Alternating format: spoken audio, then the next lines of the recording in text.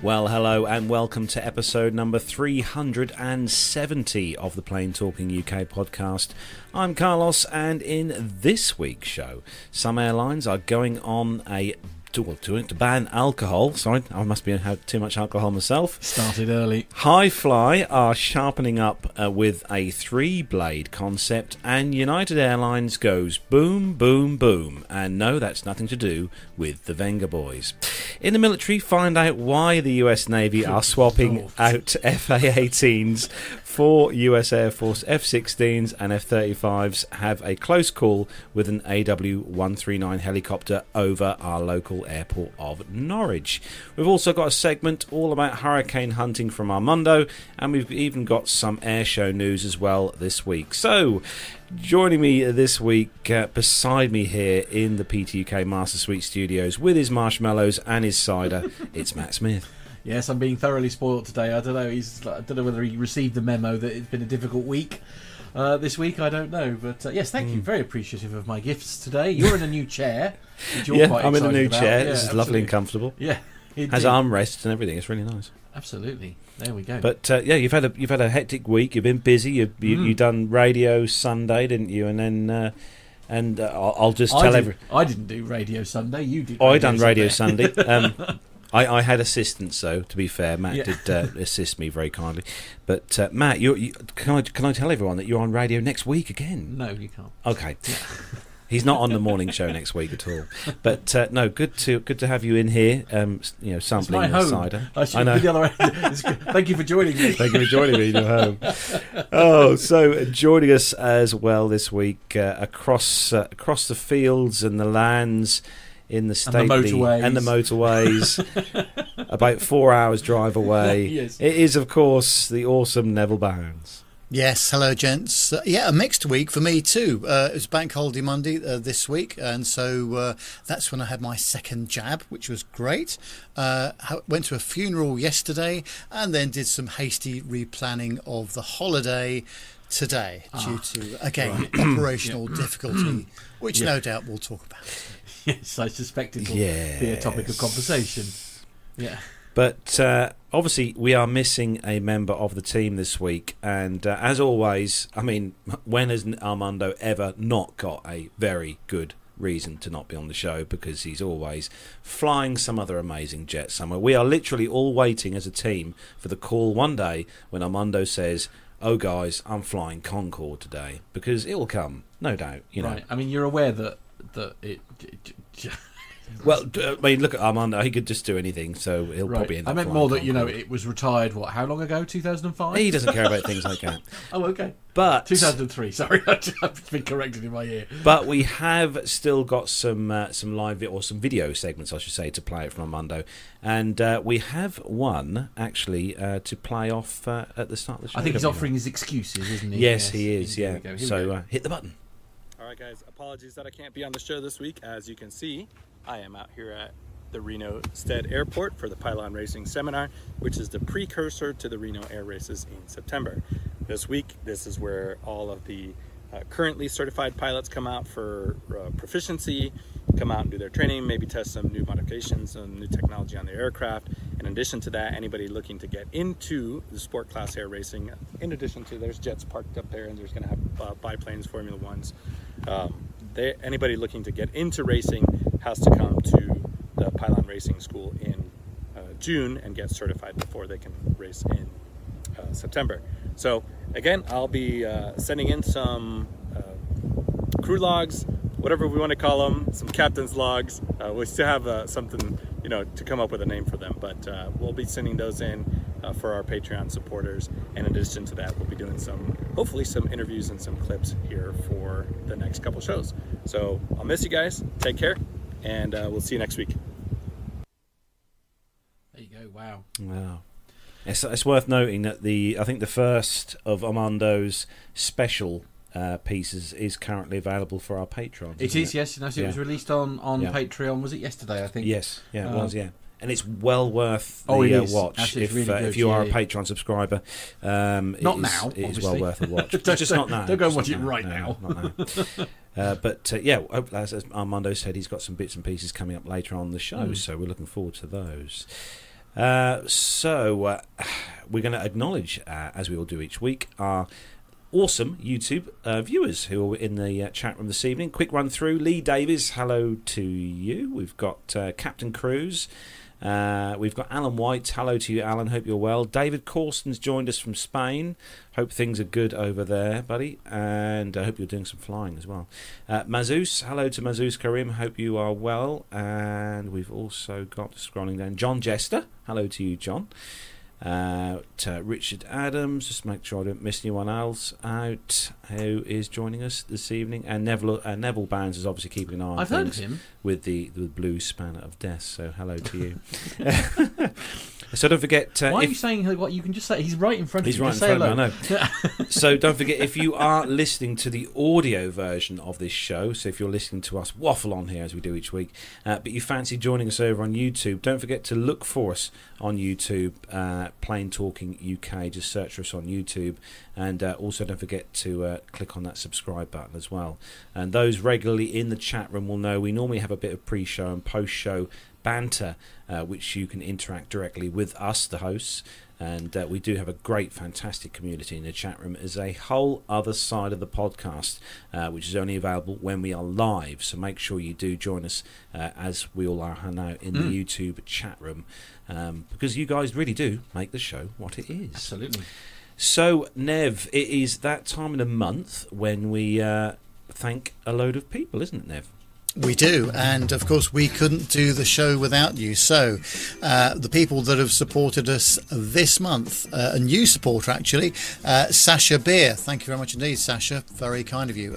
Stephen Ivey, Nicholas Codling, Warren Dixon, Louise Kasharis, Andrew van der Sarg, Alan White, Stephen Howland, Tanya Wyman, Megan Carrion, Jacob Darlington Brown, Nicholas Hewitt, Masha, Owen, Ruben Wells, Neil Lamworn, Graham Haley, Jonathan Warner, Eric Graves, Matt Caton, Jordan Rose, Andrew Wilson, Captain Jeff, Adam Spink, Liz Piper, Jeff Ward, Myler, Evan Shue, Philip Labe, Stuart Backer, Ray Williams and Stephanie Plummer. Those are the people who have donated by Patreon, and the PayPal donators are Jenny Parkinson, Tony Stubbings and Mazuz Kareem.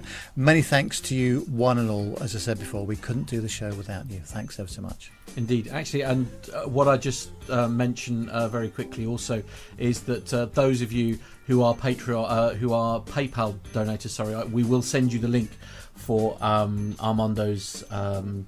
What did we need to come up with a name for these videos. I think we called it. I think we sort of got close to calling it. Yeah, crew check-in is the nearest we got to it. But anyway, whatever it is it's called, we'll make sure that those are passed on to our PayPal donators as well, because it's a really great video, and his life is insane, isn't it? Or if you listeners can think of a good name for Armando's special bits, then just let us know. Yeah. Indeed. Right, we better move on. Yeah. Armando's parts. Armando's interesting bits. Again, I think that's terribly inappropriate. I know. I think, Anyway, yes, the honestly, entire crew are involved with this. So have we all got to share our parts? Have we? If only our podcast listeners could listen to our producer John, what he says in our ear. It's highly entertaining. Indeed. Anyway, we are going to start the show then, as we do each week, with our rundown of the weekly news from around the world and the UK. So, if everyone is ready.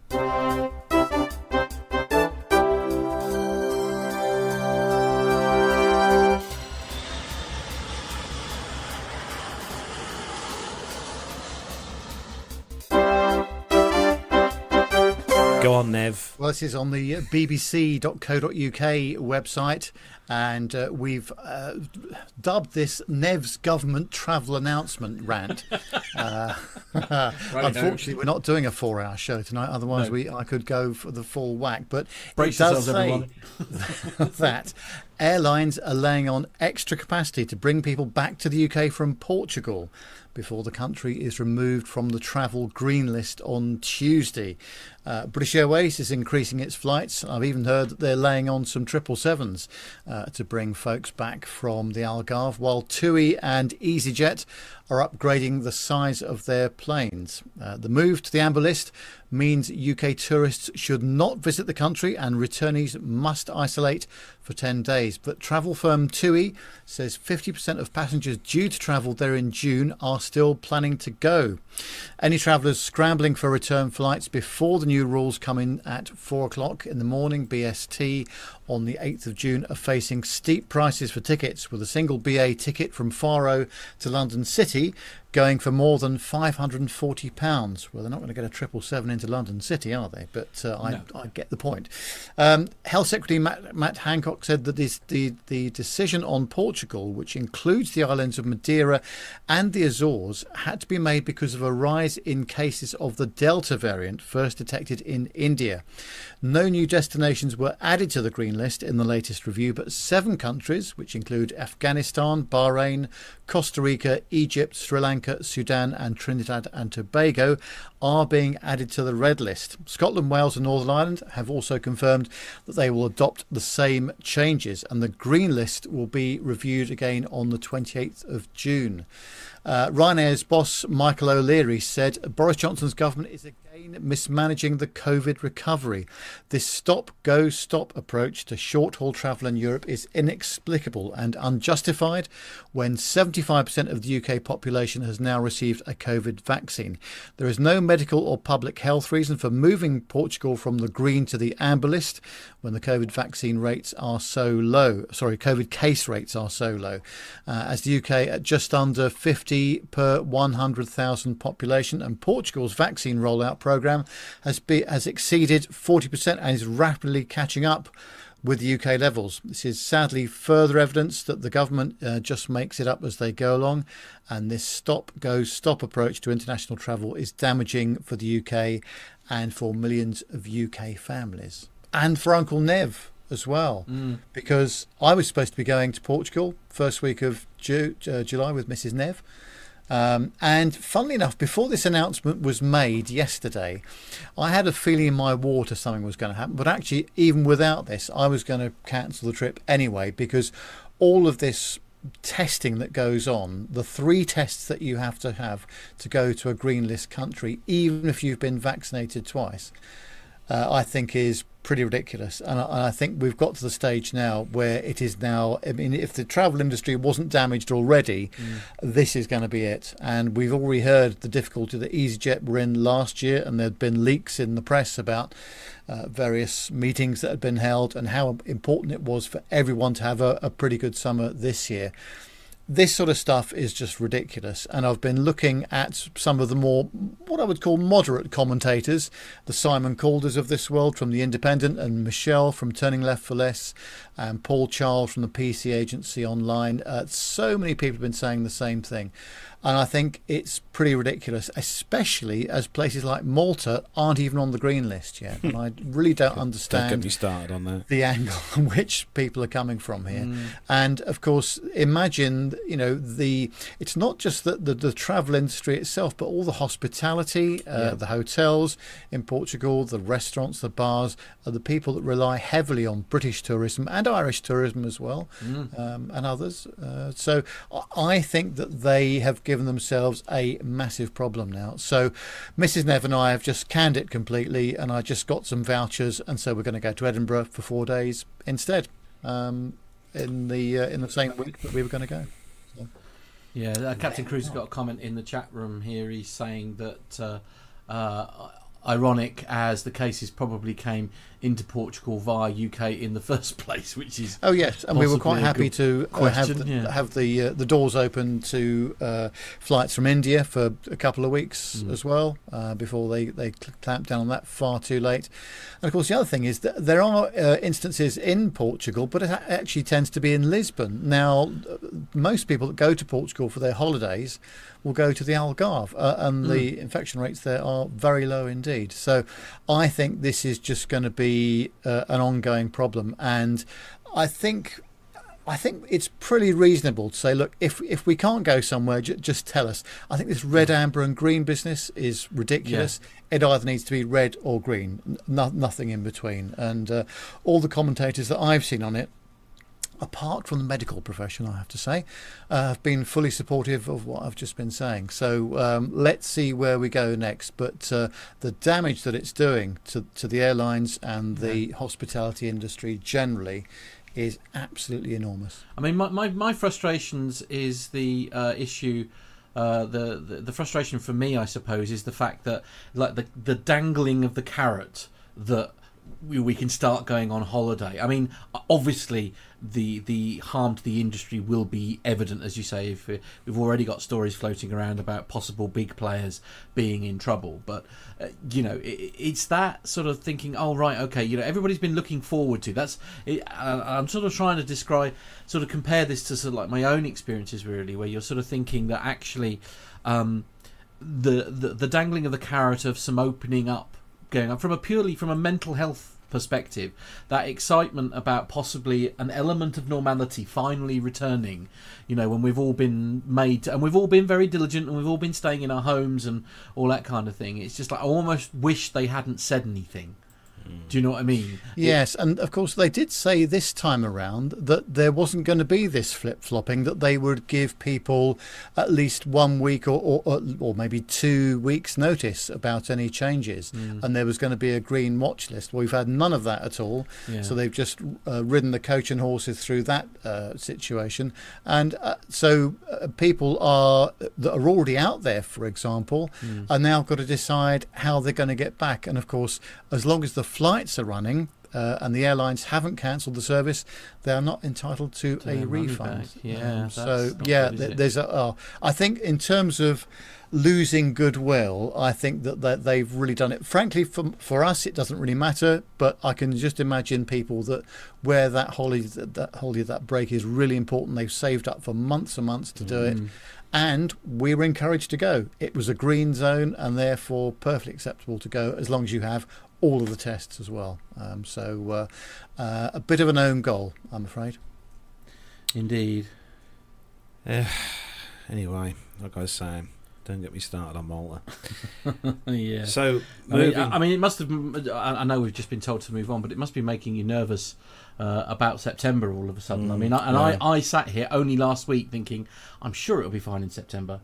Yeah. Do you know what I mean? But anyway, okay, yes. Next story is this next story is a really good one for you, Matt, because it means you're on the side. Because I'm currently enjoying a strawberry and lime cider. Yes, absolutely. The headline is airlines ban alcohol during flights following a spike of unruly passengers. So 3 major airlines, American, Southwest and United, have postponed plans to resume serving alcohol on flights in an effort to stop a surge of unruly and sometimes violent behaviour by passengers. Airlines in general had suspended serving alcohol during the pandemic to limit passenger flight attendant interaction, but most had started or planned to start offering it again until the assault last month of a Southwest Airlines crew member that we covered last week in the show. After Southwest's decision, American Airlines joined it, opting not to begin serving alcohol in economy again until summer's end, though you can still get alcohol in first and business class. United Airlines has also decided to limit its alcohol service. Alcohol will only be available on domestic flights longer than 800 miles or on a hub-to-hub flight.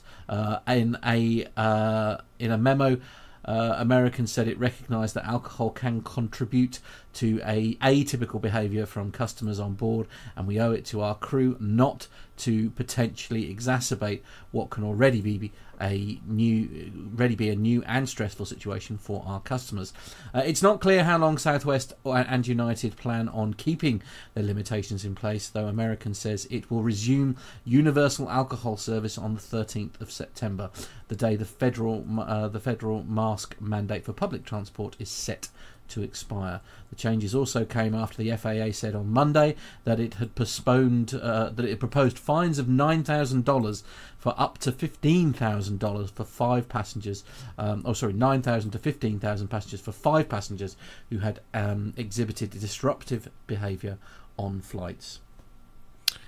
Well, we have covered quite a few stories, haven't we, the last few weeks? We must have done, 2 or 3 stories we've had in the last few weeks of fights and teeth being broken and stuff like that. So, but the trouble is, where do they start drinking?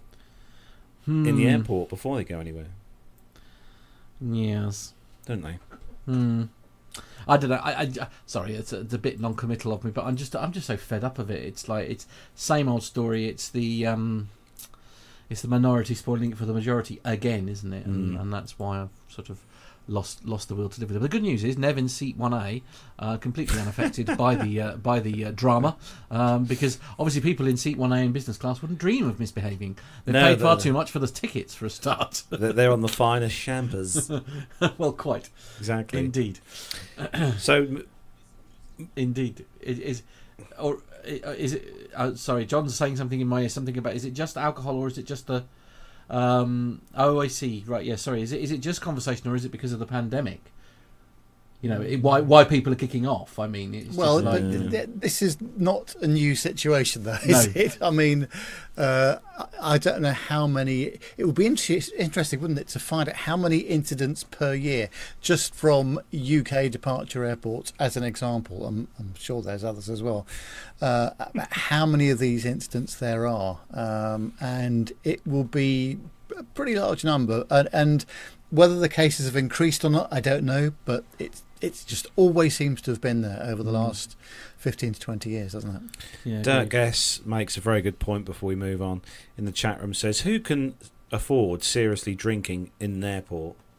I do see his point because it's not the cheapest place to drink. That's for sure. I mean, Weatherspoons is certainly cheaper than in the air. Let's put it that way. An APG show apparently has given up drinking for the next hour or so. Well, that'll be a first, won't it? I could say also we're on air. I mean, I'd highly recommend drinking if you're going to get through this. So there we go. The next story, we're moving to Mexico for this one. Mexico. And I just realised. I'm sorry if that's offended anyone. I don't know if they're on our download list. If they were, they're not anymore. I'm so sorry. So the US has downgraded Mexico's air safety rating. The US Federal Aviation Administration, or the FAA, has assessed that Mexico's oversight of aviation safety by its Civil Aviation Authority falls short of the top tier of international standards and has downgraded Mexico's safety rating from Category 1 to Category 2. While the new rating allows Mexican air carriers to continue existing service to the United States, it prohibits any new service and routes. US airlines will no longer be able to market and sell tickets with their names and designated codes on Mexican-operated flights. A Category 2 rating means that the country's laws or regulations lack the necessary requirements to oversee the country's air carriers in accordance with the minimum international safety standards, or the Civil Aviation Authority is lacking in such areas as technical expertise, trained personnel, or record keeping and inspection procedures, or resolution of safety concerns. The FAA has previously downgraded Mexico's aviation safety rating in 2010. A few months later, its rating was reinstated after American officials said that corrections had been made. With Volaris, Aeromexico and other Mexican airlines unable to grow services into the US, this gives near-term opportunity for US airlines to add more services to Mexico. This could give the US carriers a stronger position when Mexico returns to Category 1, when Volaris and others can start adding services again. In the meantime, customers should expect some higher fares and fewer flight options, but also some airlines may use this as an opportunity to permanently grow their share in what is currently the world's largest commercial air market between two nations. Oh dear. That all-important record keeping. Remember, we had Bob, didn't we, a few weeks back from the Air Accident Investigation Branch. He was talking about record keeping and how it's important with safety and stuff. But yes, naughty Air Mexico. Just pop that comment back up on the screen for me, John, please, because as Alan White saying, "Wow, a country being punished for poor aviation standards and." Okay. A country being punished for poor aviation standards and not COVID makes a change. Indeed. Okay. Sorry, I just heard a correction in my ear, John. What was that? Oh, correction for... It's air... There we go. Oh, the Civil Aviation Authority in Mexico. Very important. We must get that correct. Yeah. It's still a company, so yes, we definitely need to get that right before we get told off. So moving on to the next story, and Armando has very kindly recorded this one specially for us. So this one is all about booms. From Florida Today, Ariane Supersonic, which has touted plans to build a $375 million jet building facility at Orlando's Melbourne Airport, abruptly announced last week that it was shutting down. The AS2 supersonic business jet program meets all the market, technical, regulatory, and sustainability requirements, and the market for a new supersonic segment of general aviation has been validated with an $11.2 billion sales backlog for the AS2, the company released in a statement. They continued on to say, however, in the current financial environment, it has proven hugely challenging to close on the scheduled and necessary large new capital requirements to finalize the transition of the AS2 into production. Given these conditions, the Ariane Corporation is now taking the appropriate steps in consideration of this ongoing financial environment, according to them. Messages seeking comment were left for the CEO and the president of Ariane Supersonic, with officials in the Economic Development Commission of Florida's Space Coast. Airport officials, however, and company officials declined to comment, according to this Florida Online. Thanks, Armando. Great. Yes, however, it says here we've got some notes to go with that video as well. Nev, you've got something. Well, whilst it was bad news for Ariane, Boom has just announced it has won a major contract. United Airlines is jumping into the potential market for supersonic travel with the first firm order for Boom Technologies Overture aircraft, wagering that business flyers will pay top dollar for speedier trips across oceans. The airline will buy 15 of the supersonic jets, which are expected to carry passengers in 2029. The company said in a statement on Thursday, at $200 million a plane, the deal is valued at $3 billion at list prices, and Boom doesn't offer discounts, says Blake Scholl, who's the Boom CEO. United also took purchase options for 35 more aircraft. Development costs to make the Overture's first flight a reality are projected to be as high as $8 billion, he said. Wow. That's some telephone number money there, isn't there? Yeah, it is. I mean, do you think the Boom thing was actually, weirdly, I actually watched it on BBC Breakfast this morning because they were talking about it, which I was quite shocked about. I'm just surprised they can put a 2029 date on this for when this is going to I think that's happen. bold, I think that's really bold. And actually, one of the BBC commentators was saying about the Ariane says, "Nah, not going to happen," and Boom thinks everything is fine. All that United and Boom, Boom. Well, all I would say is, I know that we're in a different era, but if you think about Concorde, I know it was carrying 100 passengers, but that was developed and designed in the late 50s and 1960s, and the first commercial flight was in 1976. Yes, that's quite a long time now, ago. I know that we've moved on with CAD and design and aero and engines and goodness knows what else, but yeah, I think, well, if they do it, then Absolutely. That's fantastic, isn't it? Yeah. And also, perhaps I'm speaking a little bit out of turn here. Perhaps I don't know if the elements of safety.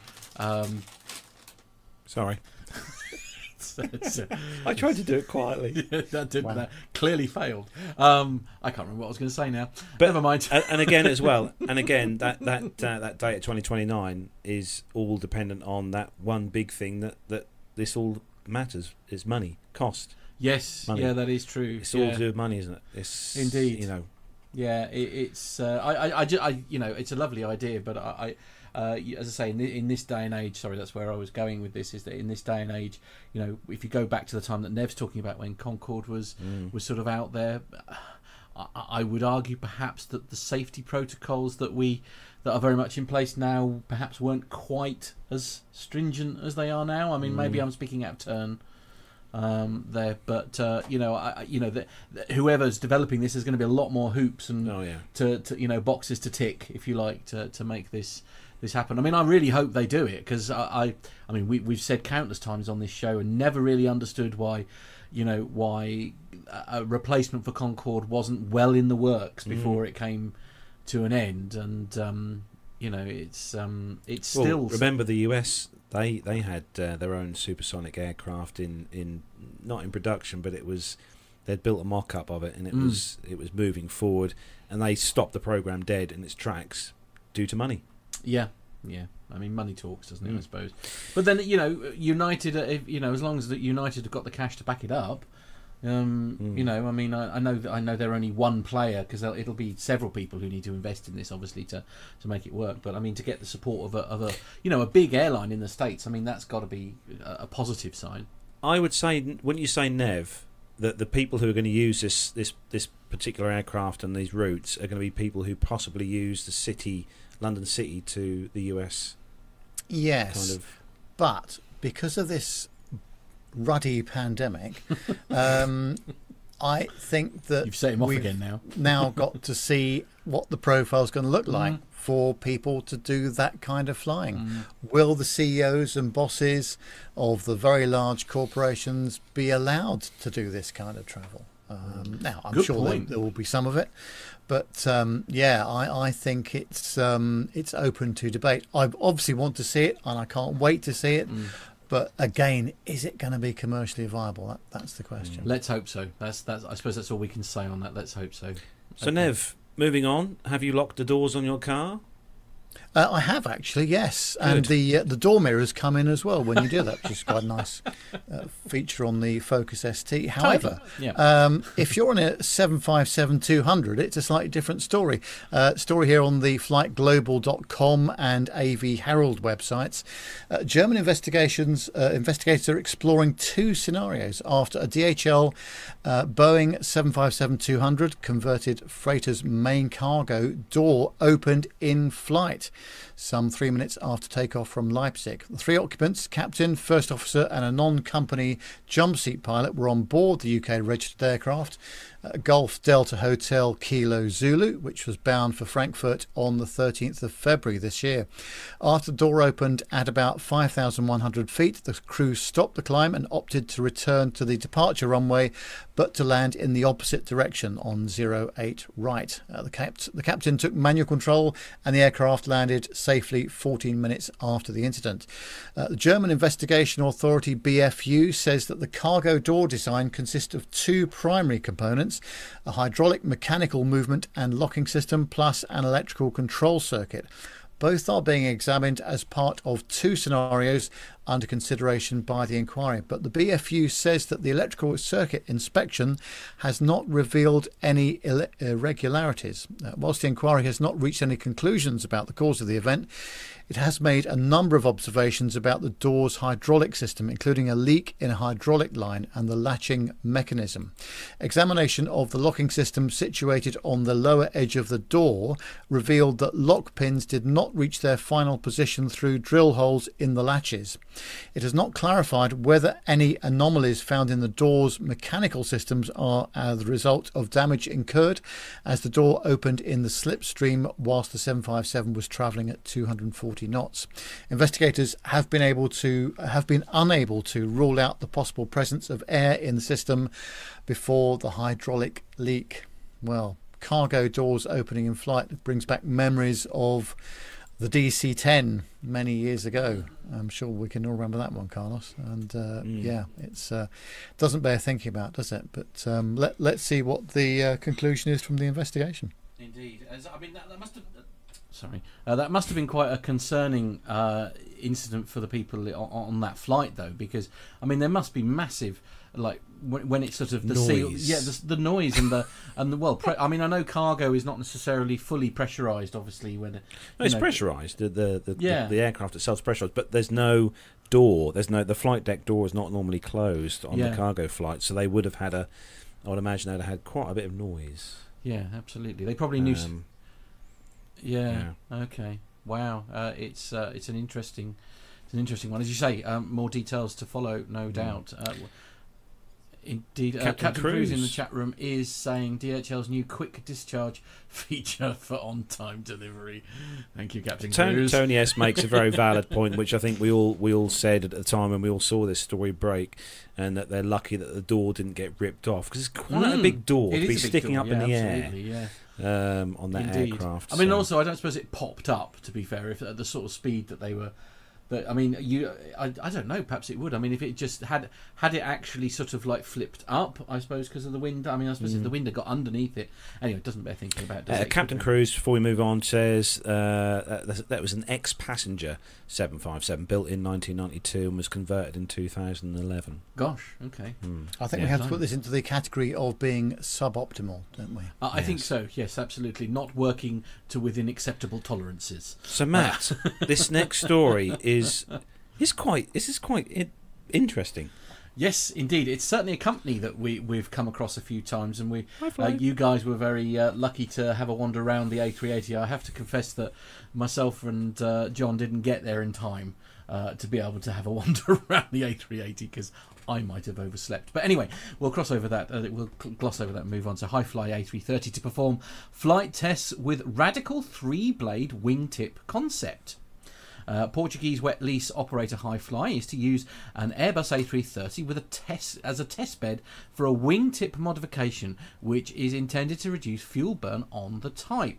The radical wingtip design, branded is it Trinitaire, I think is the way that it's pronounced, features 3 blades set at different angles and has been developed by German-based firm the Aircraft Performance Company. Hi-Fly says one of its A330s will participate in the maiden flight of the technology, which is intended as a plug-and-fly retrofit that can be fitted in less than a day. The Trinitaire wingtip is able to reduce fuel consumption by 1 to 2%, claims the developer, the APC. I mean, it doesn't sound very exciting on paper, but actually, I suppose 1 to 2%, mounts up very quickly It's a over few time. quid. Yeah, absolutely. It says the idea for the design was born from a sketch on a napkin, which is where, let's be honest, most good ideas, are formed, but addresses an optimal circulation distribution at the outer wing by influencing or expanding the vortex it generates.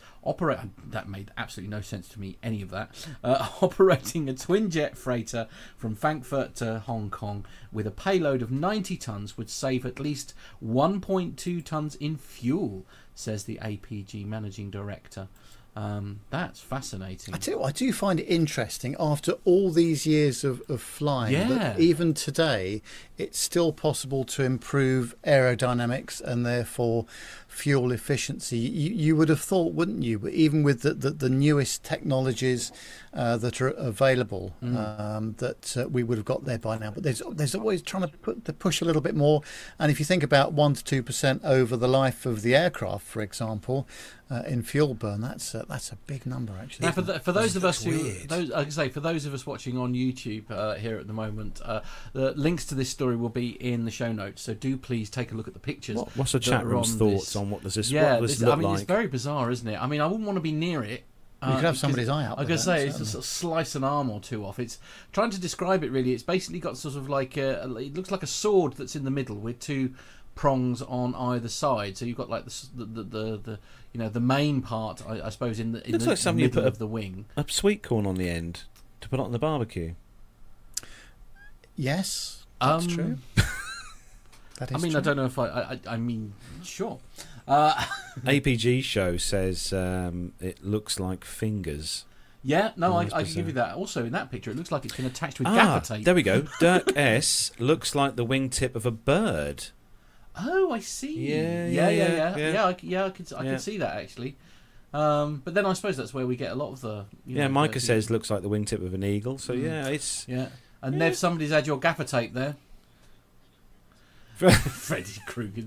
John Jester's saying in the chat room, it looks like Freddy Krueger's plane. Honestly, I think there's an element of truth in that. We had a conversation with Captain Al actually on one of the plane truths which Matt done with Captain Al, and this was number 28 where Matt and Al were discussing winglets and sharklets and fences and stuff. I have literally no memory of that, so I'll make sure I go and rewatch that. I think. Yeah.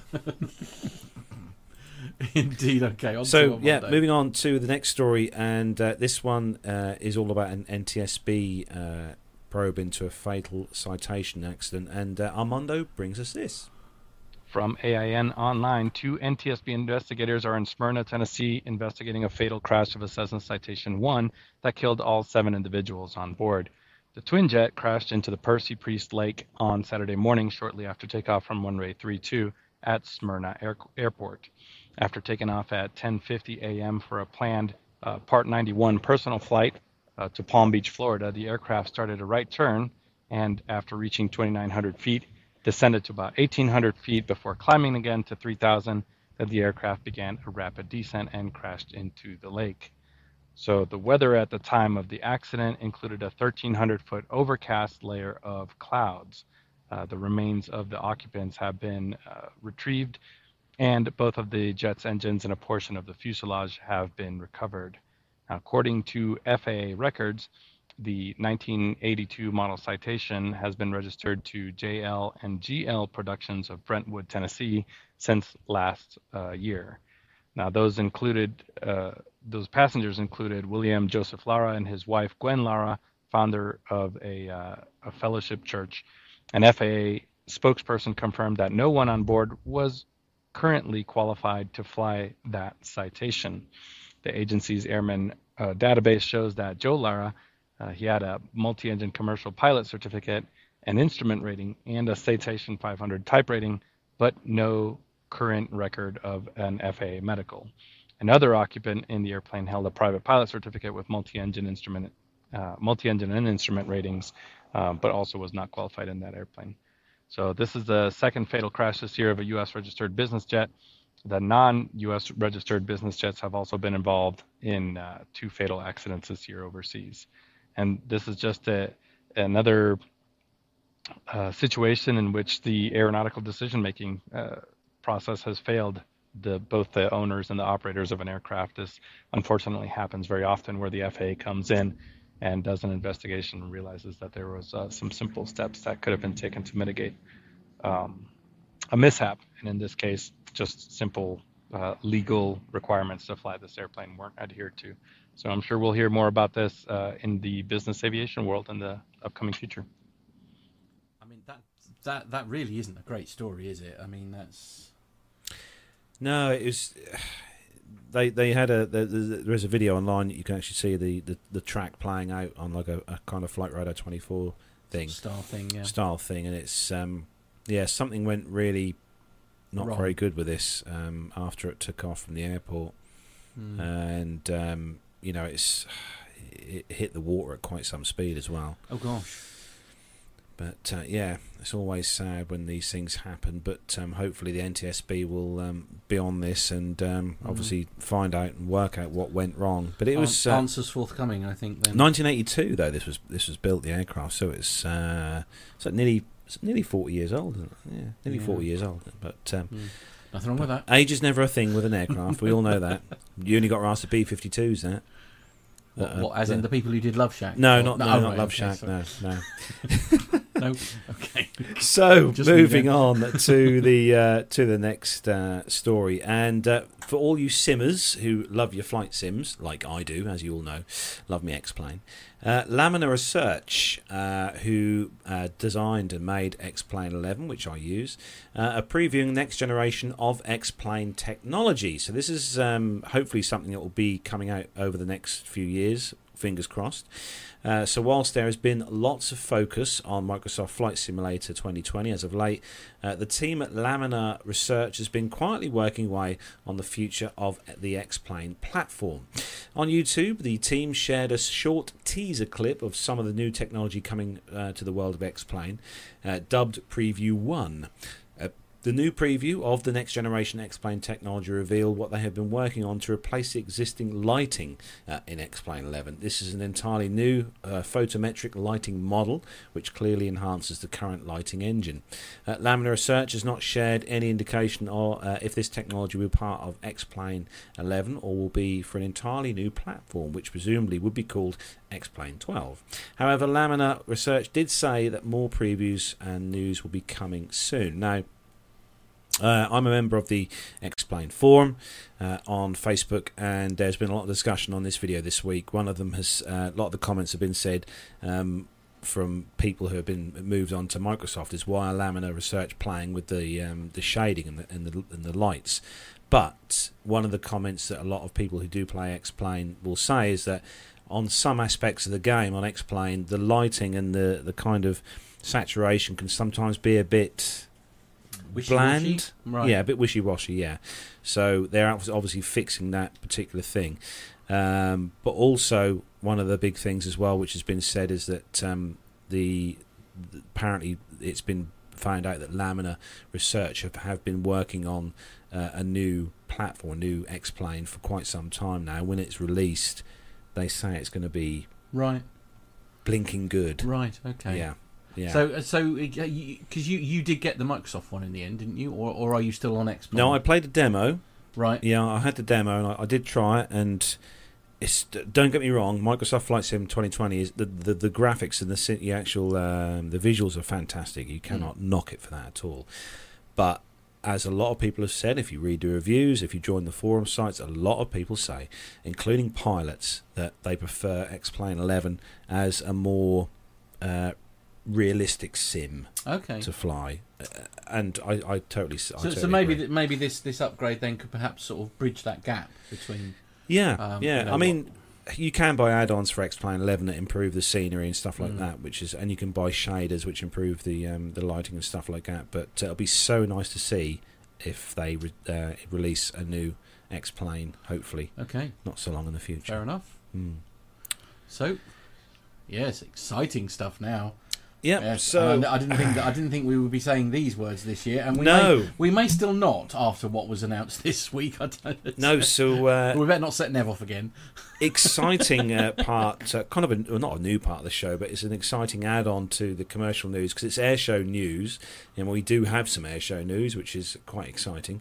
So we're going to kick off with the first bit of airshow news, which is actually not far from where me and Matt are here in East Anglia, and this one is comes to us from the EDP24, and the roar of the Typhoon to be heard in Norfolk. This is been revealed that the Royal Air Force 29 Squadron Typhoon FGR-4 will be displaying at the Old Buckingham Air Show. It's going to be flown by Flight Lieutenant James Sainty. Besides the Typhoon lineup, includes also the Tiger 9, the Fireflies, the Casa Racer, Spitfire, Sally B Flying Fortress as well will be making a return there this year as well, and Paul Bonhomme with Steve Jones as the Matadors. Old Buckingham Air Show is going to take place from July the 30th to August the 1st. Camping will be on site as well if you need that, and admission tickets are available now for camping and admission to the show, and you can find them over at www.oldbuckinghamairshow.com. We'll put the links to these in the show notes if you want to find out more about that. But yeah, it's the first time I know in my time on the planet Earth that we've had a fast jet at Old Buckingham Air Show. Indeed, because it's all been sort of like the little bits and pieces, isn't it? Yeah, it's good news. Very exciting. Fingers crossed that'll go ahead. We are definitely keeping our fingers crossed here in the team. So Nev, we're moving on to another awesome display. Yes, and just to tie in perfectly with the last story, there's a new Union Jack colour scheme for the RAF Typhoon display.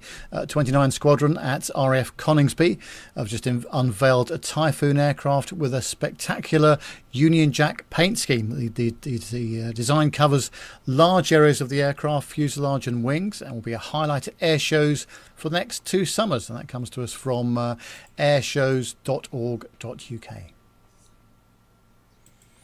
Yeah, it's good. Hopefully we'll be able to. The paint display, or the paint job on that is fantastic. It'd be nice to see that. Would be nice to see that up close actually, rather than in the sky as well. But yeah, hopefully that will be good. That'll be at Old Buck. So perhaps we could make a beeline over to Old Buck, possibly on the Sunday. Yeah, I think so. What we got next? This one comes to us from FlyingMag.com. And for those fans of Oshkosh, the Goodyear Blimp is returning to Oshkosh. The Goodyear Tyre and Rubber Company have announced that one of its iconic blimps, the Wingfoot 3, will visit EAA AirVenture 2021 in Oshkosh, Wisconsin, to mark the 50th anniversary of the first visit by one of the company's earlier airships. Goodyear Aviation will also exhibit in booth number 489 at the show, which runs from the 26th to August the 1st, so July the 26th to August the 1st. So hopefully some of our listeners might be able to go to Oshkosh. I know, I think Armando's heading over to Oshkosh, I think, Indeed. this year, isn't he? So, well, and also don't forget, obviously, that we had the director, the communications director, didn't we, on chatting to Armando last week and the week before. So it's 368 and 369. So Nev, what's this next one? Yes, it says a swan song display for Cranfield's Jetstream 31 flying classroom. It's on the airshows.org.uk website again. It says that Cranfield University's Jetstream 31 aircraft, which is part of the National Flying Burger Centre, will make its final public display at the Shuttleworth Trust Flying Festival of Britain Drive-In Air Show on Sunday the 6th of June. That's this Sunday. The Jetstream will be replaced by a new Saab 340B, which arrives in Cranfield in a few weeks' time. The retirement of the Jetstream will not only in the aircraft's career with Cranfield, but the university's linked with the Jetstream family, which goes back to 1969 and 1971, where Cranfield acquired 3 of the prototype aircraft. The 19-seat Jetstream is a flying laboratory used for research, and the new Saab 340B aircraft will not only be able to feed data from the sensors into the cabin, but also beaming down to the ground to provide a global connected classroom that can't be live streamed. So that's pretty good. And of course, we've seen this in various air shows, including at Farnborough as well. So the next one is from the london.ctvnews.ca, and Snowbirds coming back to London skies for annual airshow. So Airshow London announced Thursday that the famous Canadian Forces Snowbirds will grace the skies during this year's airshow. The show, known as Sky Drive 2021, will follow last year's drive-in format that made it a complete success and unique experience nationwide. The show, which runs August 27th to the 29th, will be headlined by the United States Navy Blue Angels. The new Friday night show will also feature a special flyby by 2 United States Air Force B-1B Lancers as well.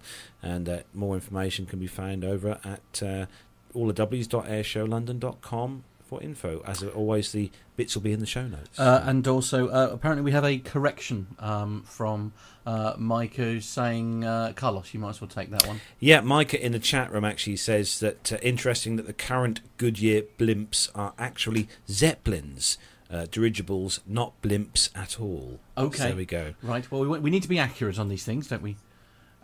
And the difference is apparently that one has an internal rigid structure, as where the other one doesn't, so as where a blimp doesn't. So there you go.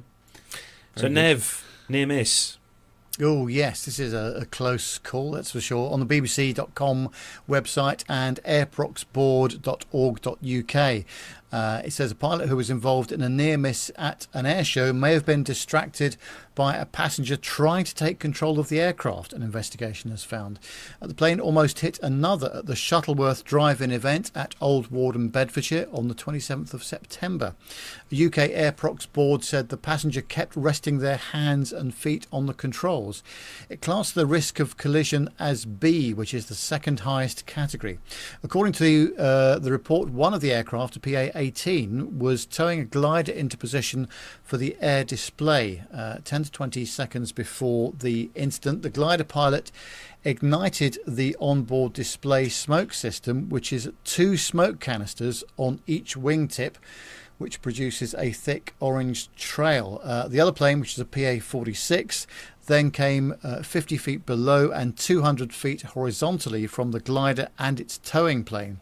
The PA-18 pilot, who had been looking at the glider, said that they saw the other plane fly in front of them and did not have time to carry out any avoiding action.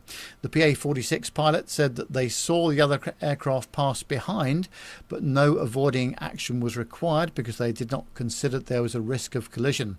However, they also reported that they had experienced some difficulty with the passenger in the right-hand seat. They were constantly asking to try to fly the aircraft, despite numerous requests for them not to do so, and they kept resting their hands and feet on the controls, the report said.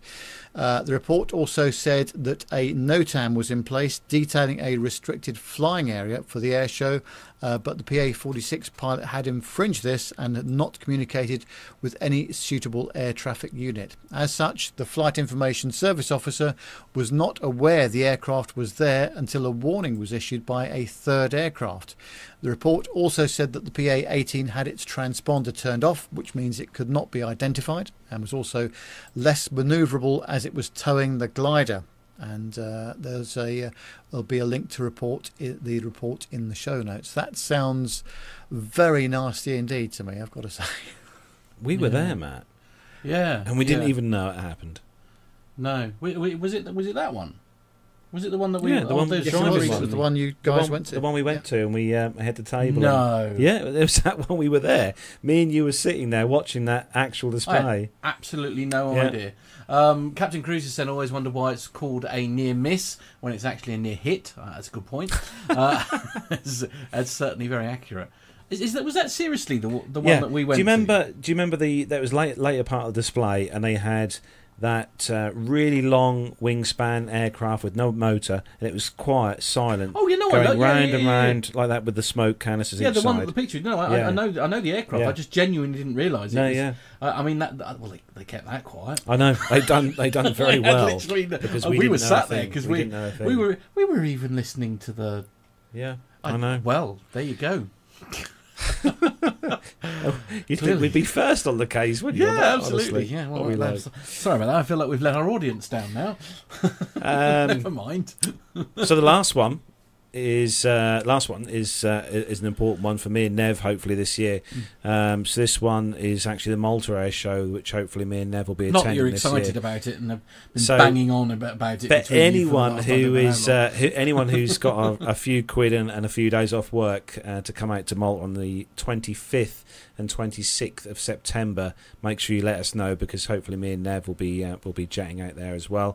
But there's we're going to go. Me and Nev are going to run through. So the flying displays so far have been announced. So they've got the PC-7 team, the Swiss Air Force, the FA-18C Hornet from the Swiss Air Force as well, the CAP 21DS Silver Chicken. Look it up, it is a very funky aircraft. The F-16 AM Fighting Falcon from the Belgium Air Force as well is going to be flying. So Nev, what's on static display there this year? Yes, it's the C-130H, which is the Hercules from the Belgian Air Force. The OH-58D Kiowa Warrior from the Tunisian Air Force, the L-59 Albatross also from the Tunisian Air Force, and the CL-601 Challenger from the Royal Danish Air Force. And I've noticed that they've been adding aircraft to the website as the weeks have gone by. Nothing from the RAF yet from the UK. I'm hoping we'll see something there from them, but let's see. Yeah, nothing. So if anyone from the Royal Air Force is listening to the show, could you please hurry up and submit your applications for taking something to the air show this year? That would be lovely. I think to be in their defence, if I feel like I don't think the decision is necessarily being made by them. Yeah. If I'm honest, we'll have to reach out to someone in the know. I'm sure Armando knows. I mean, I'm sure someone. they would love to go, but they're probably having to wait for some very probably inaccurate information that will change about 15 seconds before they're due to fly where they were going, and then now they're not allowed. So but anyway, there we go. We'll move on. Sorry. So next up, we've got a special segment for you and pre-recorded segment for you, and so this is all to do with the hurricane season, but obviously with the hurricane season kicking off in the US.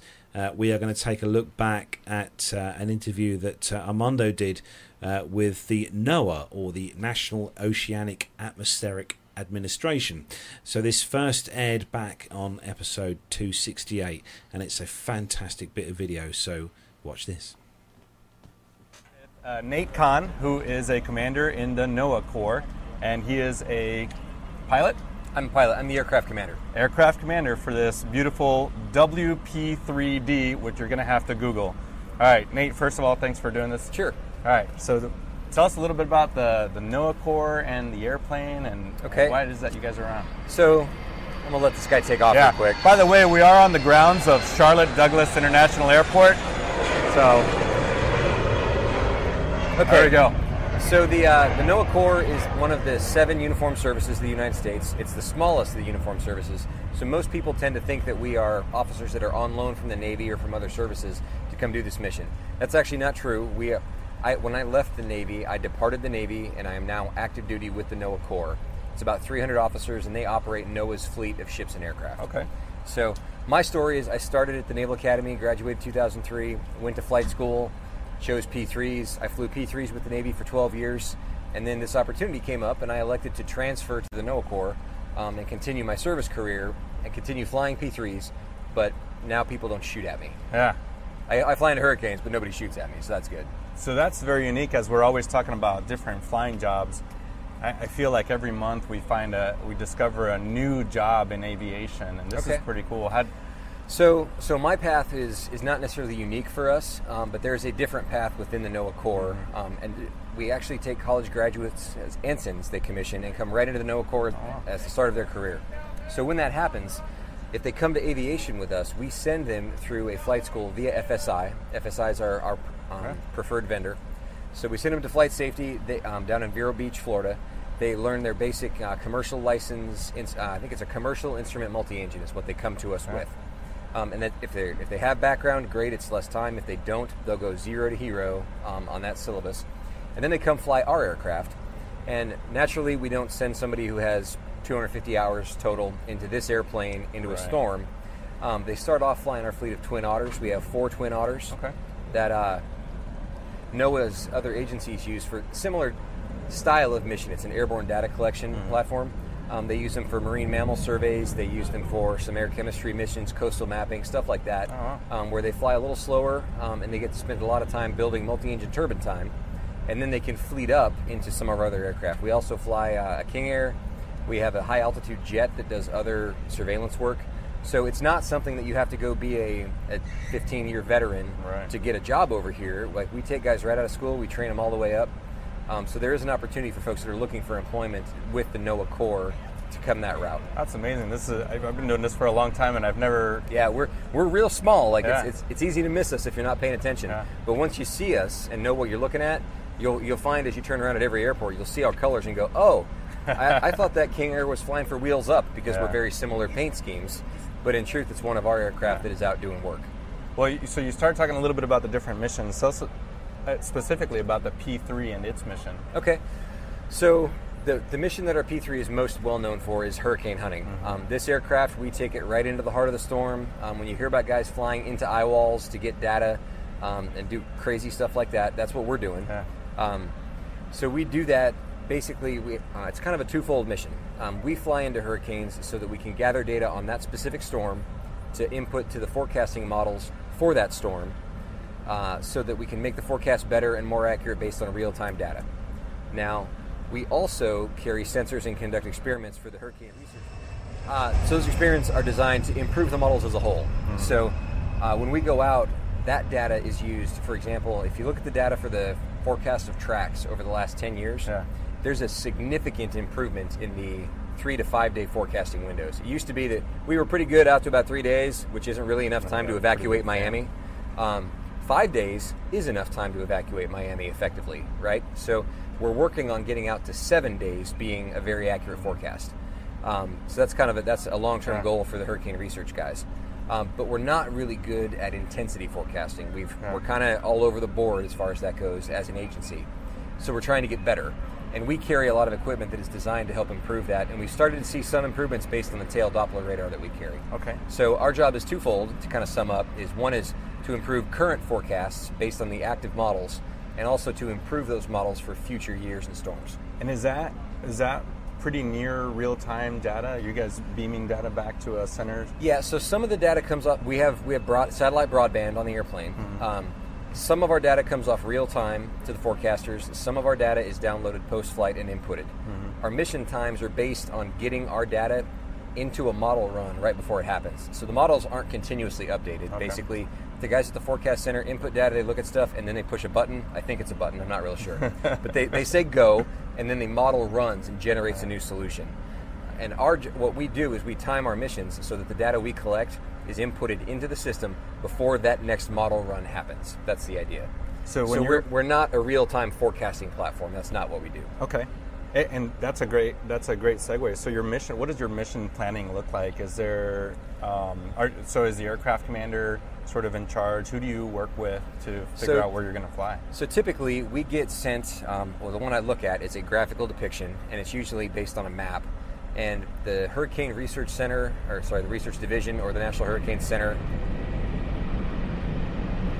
will send that to us ahead of time.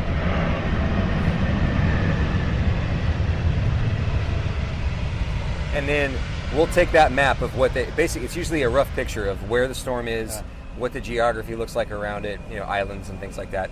And they'll say, we want you to fly this pattern in and around the storm, depending on what the mission goals are for the science for that day. And we'll look at it and go, okay, we can do that most of the time, because they know we've been working together for so many years that they know what we can do. So they'll send us that, and then we'll sit down and debrief and talk about it, and we'll get an updated center position, because all of our work is based on the actual center of the storm. So we'll get an updated center position from the aircraft that was on station before, or we'll swag it if we're the first ones going in. We'll look at it on the map, on the satellite picture, and say, yeah, that's what we're going to do. And then we pick a track in alignment with what the researchers want for quadrants of the storm, and we'll go inbound on that track. And sometimes we're spot on, and sometimes we're not. But as long as we get into the eye of the storm, then we will find the new center point, which is based on a zero wind component. So when you go into the storm, the eye wall is where the heaviest winds are, but even inside there are still small strength winds swirling around inside. We fly to the exact zero wind point, and it amazes me how the meteorologist can tell me what heading to fly or track to fly to get to a zero wind point, and I'm looking at the wind gauge that we have up in the front, and it hits zero almost every time. I would think that 2-3 knots is pretty impressive as far as that goes. Our guys hit zero almost every pass. From a piloting standpoint, what is that like flying through the eye of a hurricane into the or through the wall into the eye? Flying into the eye wall. Eye walls are bad. Bottom line for aviators, literally everything we do on this mission is completely counter to what every pilot is ever trained to do. Like, we fly away. Like, pilots are supposed to fly away from this mess, and we fly into it. But we don't do that arbitrarily or randomly either. So, like, all this mess we've got going on around Charlotte today, I would not want to get up in the air and just fly into storms for grins, right? So we're very deliberate about where we pick to go in, and we do that on purpose, and there's a lot of background we don't have to get into about that.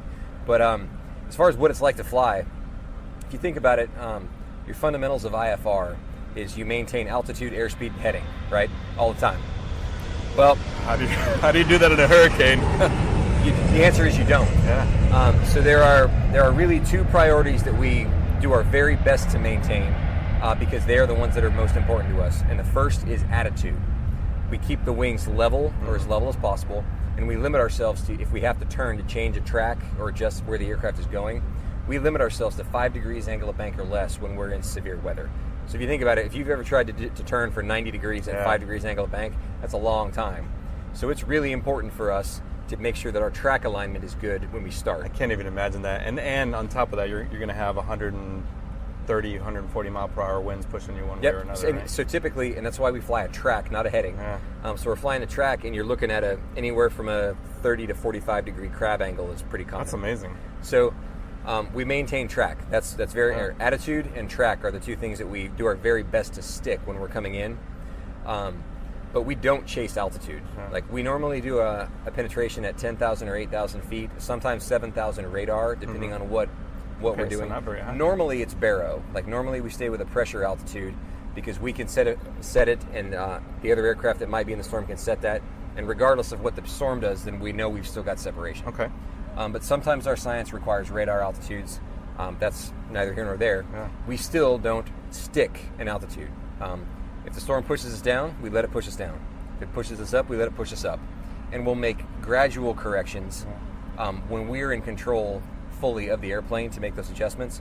Because seriously, in moments when the storm decides it's going to toss us, I've been in situations where we caught an updraft and I was pushing down because the airplane is getting slow as the wind is shifting. And we've got max power set, we're still getting slow, so I'm pushing the nose down to try to regain airspeed. Airspeed's another one that we try to chase a lot. Yeah. But I'm trying to regain airspeed, and I've got the yoke pushed down, and I can feel that the elevator isn't catching. Like there's no air catching in it yet. So the tendency is to want to continue pushing until it catches, and that's a bad place to be. So you kind of set something there, and you let the airplane fight, and eventually it catches and starts to move, and then you've got to recover from that and kind of balance the plane. Wow. So we don't chase altitudes. Once we're good and flying on our own again, we'll make a little correction and coordinate the power reduction and all that stuff. But we don't chase altitude. We set 210 knots as our target airspeed for penetrations. That gives us a significant buffer between stall on this aircraft, which in our normal flight configuration is probably down in the 150, 140 ballpark. And then overstress, which is if we get up over 300 knots and then we get a G load, we could really break the plane. Right. So 210 is our target, and we start making adjustments in either the power setting or the controls if we exceed 220 or we go below 200. So those are call outs for the guys in the flight station for how we're flying the plane kind of as a crew. CRM is one of our biggest things for the people actively flying the airplane. So you guys still have an engineer, and your engineer is controlling power generally. Yeah, right? we hand over power control to the engineer when we're in a storm, because basically the guy in the left seat is wrestling an alligator, like with the airplane. The guy in the right seat is doing all of the talking as far as coordinating that stuff, and he's cross-checking. Effectively, when you're that guy flying, your instrument scan becomes about this big, and it goes between 3 places, just back and forth, and that's your entire world. It's like when you start flying IFR for the first time, and you're like, your scan is so tiny that it's just like boom, boom, boom, boom, and that's it. Well, we go back to that. So the guy flying the plane is two-handed on the yoke, and he's wrestling with that alligator. The guy in the right seat is doing everything else that you have to do in flight. Thankfully, we don't have a lot of radio calls to make while we're in the middle of a hurricane. Generally, nobody else flying in that airspace. There ain't a whole lot of folks out there that want to talk to us. And then the engineer is actually watching a speed tape in front of him and looking at trends in the speed based on the airflow. Yeah.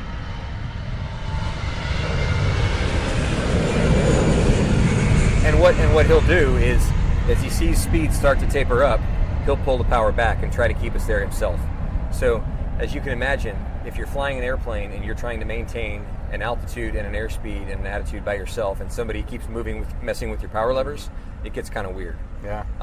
So in our case, we're typically focused on maintaining an attitude, and we let him adjust the power for the speed until he either reaches our max power setting or the flight idle, at which point he'll say that, and we'll adjust the attitude to try to adjust the speed. So you brought up crew resource management, and as we were walking through, it seemed like a pretty big crew. So or at least a lot of stations back there. So what is the crew complement of this? So the flight station is 2 pilots and a flight engineer, and when we go out on a mission, we carry 3 pilots and 2 flight engineers, and we do it's up to a 9-hour mission. So we rotate for crew safety and fatigue reasons. Behind them, there's an in-flight meteorologist who is like my right hand.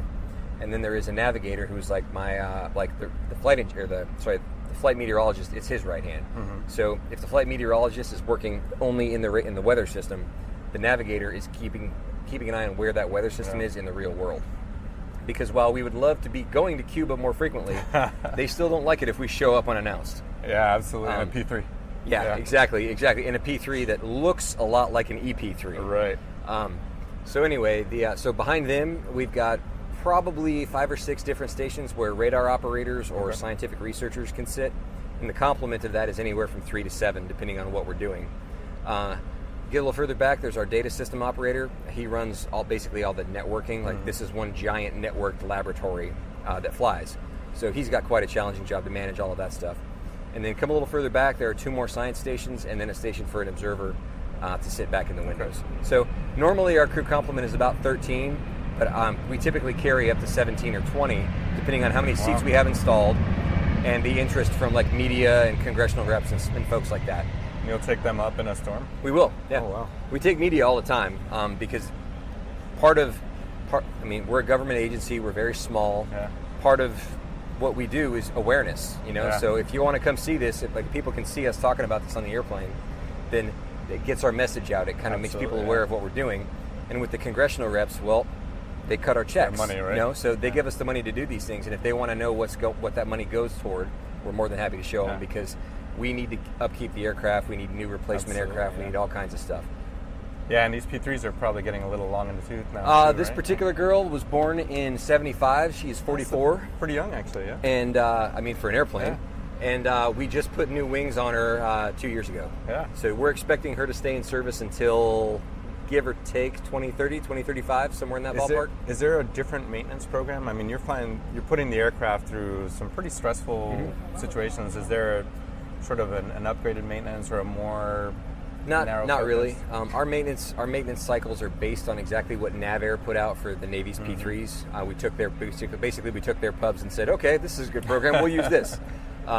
Because we got the same stuff from Lockheed when we got these airplanes. We do inspect a little more frequently as far as some parts and components and for robustness, but interestingly enough, our flying is less stressful than the way the Navy normally flies their airplanes. Really? Because the stress in a storm is all in flight, and we keep our G loads fairly limited, like over 3.5, and we abort for an inspection. Yeah. So it's not like we're going out pulling 5 or 6 G on the airplane and pushing a lot of negative and torquing it around very much. But the counter to that is that we don't do a lot of cycles. Like this plane doesn't do 200 touch and goes a year. Right. It maybe does 75 or 80. Yeah. And what's really stressful on airplanes actually is the transition from ground to air and vice versa, the cycles.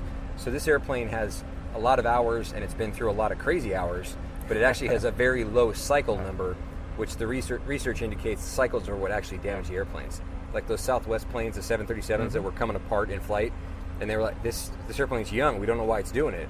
Well, Southwest, those airplanes make 3 to 5 hops a day with at full weights and transits and stuff. So there's a reason that they're breaking down. It's usually a cycle count and not not like a life fatigue for what we're doing with the plane. That's amazing. I wouldn't have thought that, but it makes perfect sense, doesn't it? So let me ask you this: what's your most memorable flight that you've had? So I have 2 or 3. I'll give you. The first one was my first storm, and it was Hurricane Danny in 2015.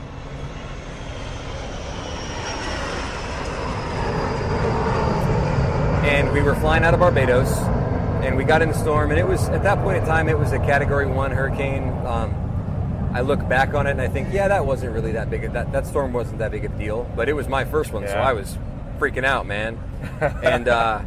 And we went into it, and we were at 12,000 feet when we went in, which is a little higher than normal, but we did it because we weren't sure what was going on, and we were like, okay, we'll check it out. Freezing level was up at 15 or 16,000 feet, which is kind of key we want to be below that to avoid icing and lightning and grapple, stuff like that. So we went in at 12, and we hit grapple. And I was like, oh, that's weird and loud and awful, and I don't know what's happening, but I'm flying the airplane. But my buddy Scott over here, who was the aircraft commander, but he says I'm doing fine, and we have noise-canceling headsets and Vox. So as the co-pilot, you're usually kind of whispering sweet nothings into the other pilot's ears to tell him that it's okay and that he's doing fine, right? Especially when you've got a new guy. So he's talking to me, keeping me calm and steady, and we go in, and we break out into the eye wall, and he was like, what? And he calls our meteorologist and says, hey, Jack, was that grapple? And Jack was like, oh, yeah, that was grapple, which is really bad for the airplane. Yeah. It's like really wet hail. He's like, okay, what do you want to do? He's like, we need to go down 2,000 feet. And he turns to me and says, Nate, take us down to 10. Well, okay. So I descend to 10,000 feet in the eye of a hurricane. Meanwhile, Jack is also calling heading changes, or track changes, so that we can hunt the center. Yeah. So I've got the power at idle. I'm dropping it like it's hot, and I'm cranking around between 30-degree angle bank turns. Those turns can be like 45 degrees either side for track changes as he's trying to set it steady out where the wind is. And I'm like, oh, this is kind of challenging. Okay, whatever, no big deal. And we get down to 10,000, everything's fine. We go back out. I did 2 more penetrations of the storm, no big deal. What was memorable is I came back in later, and Scott and I were having a beer after the flight, and he's like, I've never had to do a descent in the eye like that. That was kind of crazy. And I was like, dude, that was my first trip through the storm. I don't know what you're talking about. You got a gold star. You had to like a camp, right? This is my first one. I don't know what I'm doing. So that one was memorable. The second was a pass through Matthew in 2016. And we came through the storm, and the radar was a mess. Like this huge, nasty red, like if this is my radar scope, a quarter of it was this red, nasty blob, and this was all eye wall. And our track was just a little off. Like we mistimed it a bit, and we got a little too close to that mess. And as we came into the eye wall, we got hammered. We were down 2,000 feet. We were up 1,500 feet. At one point in time, we were in an updraft, and like I was talking about speed bleeding off, that was a situation where I was laying on the elevator in the plane and wouldn't catch. And that happened multiple times in that 2 to 3 minutes of the eye wall penetration. And it was gross. The G spike was only about 2.9, so it wasn't an abort thing, but we came into that eye. And normally when we're, like I talked about CRM, normally we are chatty, like everybody's talking all the time. We broke out, and once you break out into the eye, it's like the lights come on a little bit, like as it gets bright again. And everybody knows you're through because the plane steadies out and it gets bright. So that moment happened, and it was dead silent on our ICS for about 10 seconds. And the pilots that are up front on Vox, like we could hear each other breathing, but that was it. And then about 10 seconds in, my buddy Chris was with me at that point, and he said, "You guys okay?" And I was like, "Yeah, all right, let's go." And it was just one of those moments where like, okay, we're all still alive, we're all still good, let's get back to work. And we hunted center, and ironically, the other side of the eye wall was open, so we got a little bumpy with some wind shear, because even when a storm's eye wall is not closed with clouds, there is still a wind field there. Okay. So you can go through clear air, but it's still very windy. Yeah. So we cruised out and took care of that one. That was the worst penetration of our season that year. And by the way, you can find a video of that on Facebook. If you go to the NOAA Hurricane Hunters Facebook page, I'm pretty sure it's labeled as like Matthew 2016 or something like that. And at the very start of the video, you can see somebody in the left seat, like a green flight glove, flying the plane. That's my hand. That's your hand. That's your hand model. Yeah, that's my hand. In a glove. No big deal. And then the third one that I'll tell you, because I don't know what your timeline looks like. Oh, we're good. Yeah. The third one is last year in Michael. I was not flying. I was the co-pilot to another senior aircraft commander, and I had done my rotation, my couple of penetrations. I was done. I hopped out. I was in the back taking a nap because we have a rack in the back of the airplane here for rest purposes, and it's got a seatbelt on it, so you're not going to get thrown around too much. And they were going in for the last pass of the storm, and literally we took a really heavy negative G, or it wasn't negative, but it was probably like a 0.25, enough to get you a little floaty. Yeah. So we're coming down, we're a little floaty, and I'm in the rack, and I was asleep, so I didn't brace myself at all when this started to happen. And I came floating up a little bit toward my head, and my knees floated up a bit, and then when the G loaded back up on the airplane and it came back down, it folded me over my seatbelt, and I cracked my head on the ceiling. Oh, no. I actually had to look at the other flight engineer was sleeping down in the other rack, and I looked at him. I was like, "Hey, man, am I bleeding?" And he's like, "No." I was like, "Okay, pretty sure I don't have a concussion, but I'll get checked out when I get home." So those are my top three moments. In terms of what the worst storms I've flown into, Lane out in the Central Pacific last year, that was the storm to beat all storms as far as I'm concerned. Because if we had a Cat 7, it would have been a Cat 7. Like we stopped counting at 5, but storms get bigger than that. Yeah, that's amazing. Amazing! What an amazing mission. I've never been. I knew the Hurricane Hunters. This is very cool. So you kind of mentioned the Facebook page. Mm-hmm. Obviously, I can imagine if people can go to NOAA, find some information. Or so there's Google. If you Google NOAA, for example, if you were looking for the Commissioned Officer Corps, if you Google NOAA Commissioned Officer Corps, it will get you to a web page for that. If you go to just NOAA's homepage, there's a link system that will eventually filter you down there. The official website doesn't have as much of our media stuff because everybody on the airplane is taking videos with their Sure. Seriously, Apple could probably do a Hurricane Hunter like shot on iPhone commercial because 90% of our 90% of our stuff is shot from folks' phones sitting in Windows.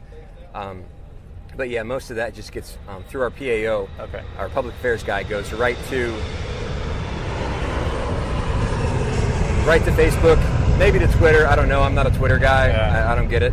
But Facebook, so it's on social media somewhere, right? Yeah, it's definitely on social media somewhere. And I know our Facebook page has all of those videos available. So if you go to the NOAA Hurricane Hunters Facebook page, you can find all of that stuff. Okay. And we always end with one question. As a pilot, if money was no object, if you could fly any airplane in the world, past or present, what would it be? Can I have a counter question? Sure. Are we talking about like one flight just for grins, or do I get to fly this thing a lot? One flight. I am a child of the 80s, the F-14D. Nice. That's going to go over well with the listeners. Top Gun got me into the Navy. Top Gun kept me in the Navy, even though I flew P-3s. That's awesome. And I have been known to quote that movie at least once a day. I know it's not real. I get it, but I love it anyway. I would expect no less from you guys. Awesome. Thank you so much for taking the time. Yep. Great. Thanks. Well, welcome to our London studios. Welcome to the A320 Lounge webinar tech presentation, obviously for the 320 series. Welcome to the A320 and 737 Lounge, bringing technical refresher courses directly to you. Using our cutting-edge broadcasting facilities, enjoy a fully interactive technical refresher course from the comfort of your own home. All of our webinars are live and you can ask your instructor a question at any point during the day. All of our instructors are highly experienced and can help you. No more expensive nights away from home, no new software required, just an internet connection. Courses are run at regular intervals, so check out A320 Lounge and 737lounge.com for more details.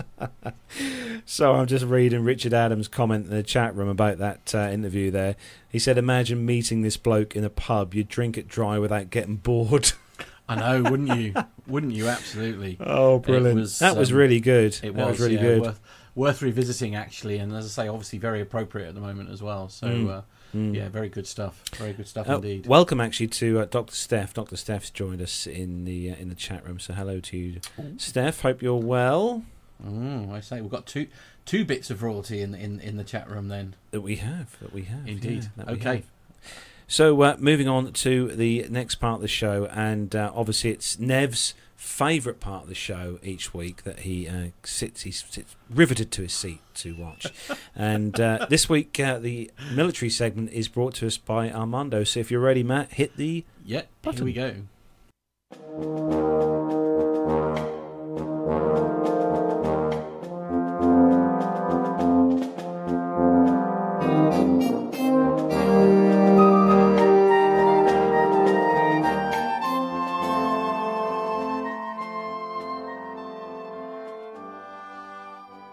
Guys, this is going to make Jonathan Warner super happy. This is from the Business Insider website. The U.S. Navy is preparing to receive F-16 fighting Falcons from the Air Force as it moves to rid its inventory of the legacy F-18 Hornet models used in its reserve fleets. That's according to the fiscal year 2022 budget proposal. The Navy will shelve roughly 55 aircraft over the next year, according to the documents, in hopes of transitioning to the F/A-18E Super Hornet. But to make sure it has enough fighters to be available amid the conversion, it expects the Air Force to transfer some F-16s to the Navy. According to them, they say this divestment reduces long-term support costs of older Hornets while retaining adversary capability, the documents state, but do not specify the number of F-16s that are actually needed. Sea Power magazine reported earlier that this month that the F-16s could come from the Air National Guard, which is part of the Air Force. So the Drive reported that F-16s will be used for aggressor training or to act as enemy forces in air-to-air training. The service is moving to reduce its fighter force and focus on the Super Hornet, the F-35 Joint Strike Fighter, and the F-18 follow-on aircraft currently known as the F/A-XX, which defies traditional categorization as a single aircraft platform or technology, potentially using a fighter flying alongside some kind of artificially intelligent enhanced drone or wingman concept. The service is actually weighing whether the F/A-XX will be manned, unmanned, partially autonomous, or some other variation of that, according to the Navy. Now, the Navy has actually accepted F-16s before. There's 26 special F-16N model versions, 22 single-seat, four two-seat aircraft that were used between 1988 and 1998 for aggressor training, or, as you've probably seen them in the Top Gun movies. There you go. So the Navy is going to be flying some F-16s in the near future again. Can we take a moment, please, to appreciate not only the effort that Armando goes to in very kindly, even though he's got the most ridiculous schedule in the entire world at the moment, and sent us lots of little video clips so that we can include him, but also his green screens are amazing, aren't they? Yeah. I said that to Matt earlier. I said when we were watching him play out from Armando before, I said that looks really good, that green screen. And then there was a little piece of fluff blew along behind Armando, and then an aircraft took off behind him, and it ruined the whole. Oh, did it? Yeah. The moving aircraft is what ruined it. Ruined it. Yeah. Right. But okay. No, thank you for that, Armando. Nev, we heard it there here first. Yeah, no, impressive, and no, he does a nice job there, doesn't he? Definitely. So, and as you say, Armando's so busy with his schedule, how he finds time to do all this, I will never know. But we are eternally grateful because it means I haven't got to read it now. And on that bombshell, moving on to the next one. This next story actually from Armando is comes to us actually from literally 20 minutes up the road from where me and Matt lives here. From the even though he's not. Yeah, even though Armando's not. Yeah, this is from our local airport, London Norwich Airport here from Norwich, and this one it's pardon. From RAF Marham. It's RAF Marham. Well, the jet is in question, but the actual event happened over Norwich here. Yes, absolutely. But this one comes to us from BBC. So Matt, hit the button. Guys, from the BBC, a helicopter pilot reported a near-miss event after 4 RAF F-35s flew close by. The AW-139 was flying over Norwich on 24 February when ATC informed the pilot of intense military activity in his vicinity. That's according to an AirProx report. The 4 F-35s are flying in formation as part of a course at the time. The vertical separation between one of the jets and the helicopter was actually recorded down to 600 feet or 183 meters. After being notified of the jet's presence, the helicopter pilot spotted 3 of the 4 jets. According to the report, they said that the AW-139 could not predict the F-35 pilot's intentions, so they elected to maintain course and altitude initially. But then they descended when the conflicting flight paths became apparent to the pilot. The report added that the crew should be commended for their proactive actions to help reduce the risk of a collision. So the first F-35 jet was actually unaware that the helicopter was there and passed over it at a distance of about 1,000 feet or 300 meters, according to that report. The second jet's sensors, probably a TCAS, detected the AW-139 and stopped the descent before informing the third F-35, which enabled the aircraft to increase the separation. It was actually the second jet that passed over the helicopter around 300 or 600 feet. So the report said that the pilot of the second jet should be commended for their quick action in passing the traffic information to the third F-35. Now that AW-139 was under Norwich's air traffic control, while the F-35s were under Marham's air traffic control. The report found that the Marham radar controller's workload at the time was quoted as high, and an opportunity to provide additional support had been missed. All F-35 operators have been mandated to read this AirProx report in the incident as a case study to help improve situational awareness and the importance of lookout, as much as the continued need to follow good airmanship practice. So as a result of this report, the level of supervision to controllers will be increased during busy periods. And this is just one of those things that happens when you put 2 pieces of metal, or in this case it's 5 pieces of metal, in the same airspace at the same time. It can be really, really crowded over there, over the North Sea and the Wash over in East Anglia. And we've talked about that quite a few times on the show. But in this case, everybody came out okay, and nothing but lessons learned for the future. Absolutely. I mean, we were just actually, we were just sort of saying, I think there's a comment in the chat room, I think, John, if you could pop it up here from Alan White. So imagine how loud that was in the AW-139. I mean, a 4-ship F-35 formation passing that close to you. I mean, they're loud enough when you're on the ground, like, you know, I don't know how long away. I mean, it's just amazing. I mean, I'm there's lots of things that really surprise me about this story. The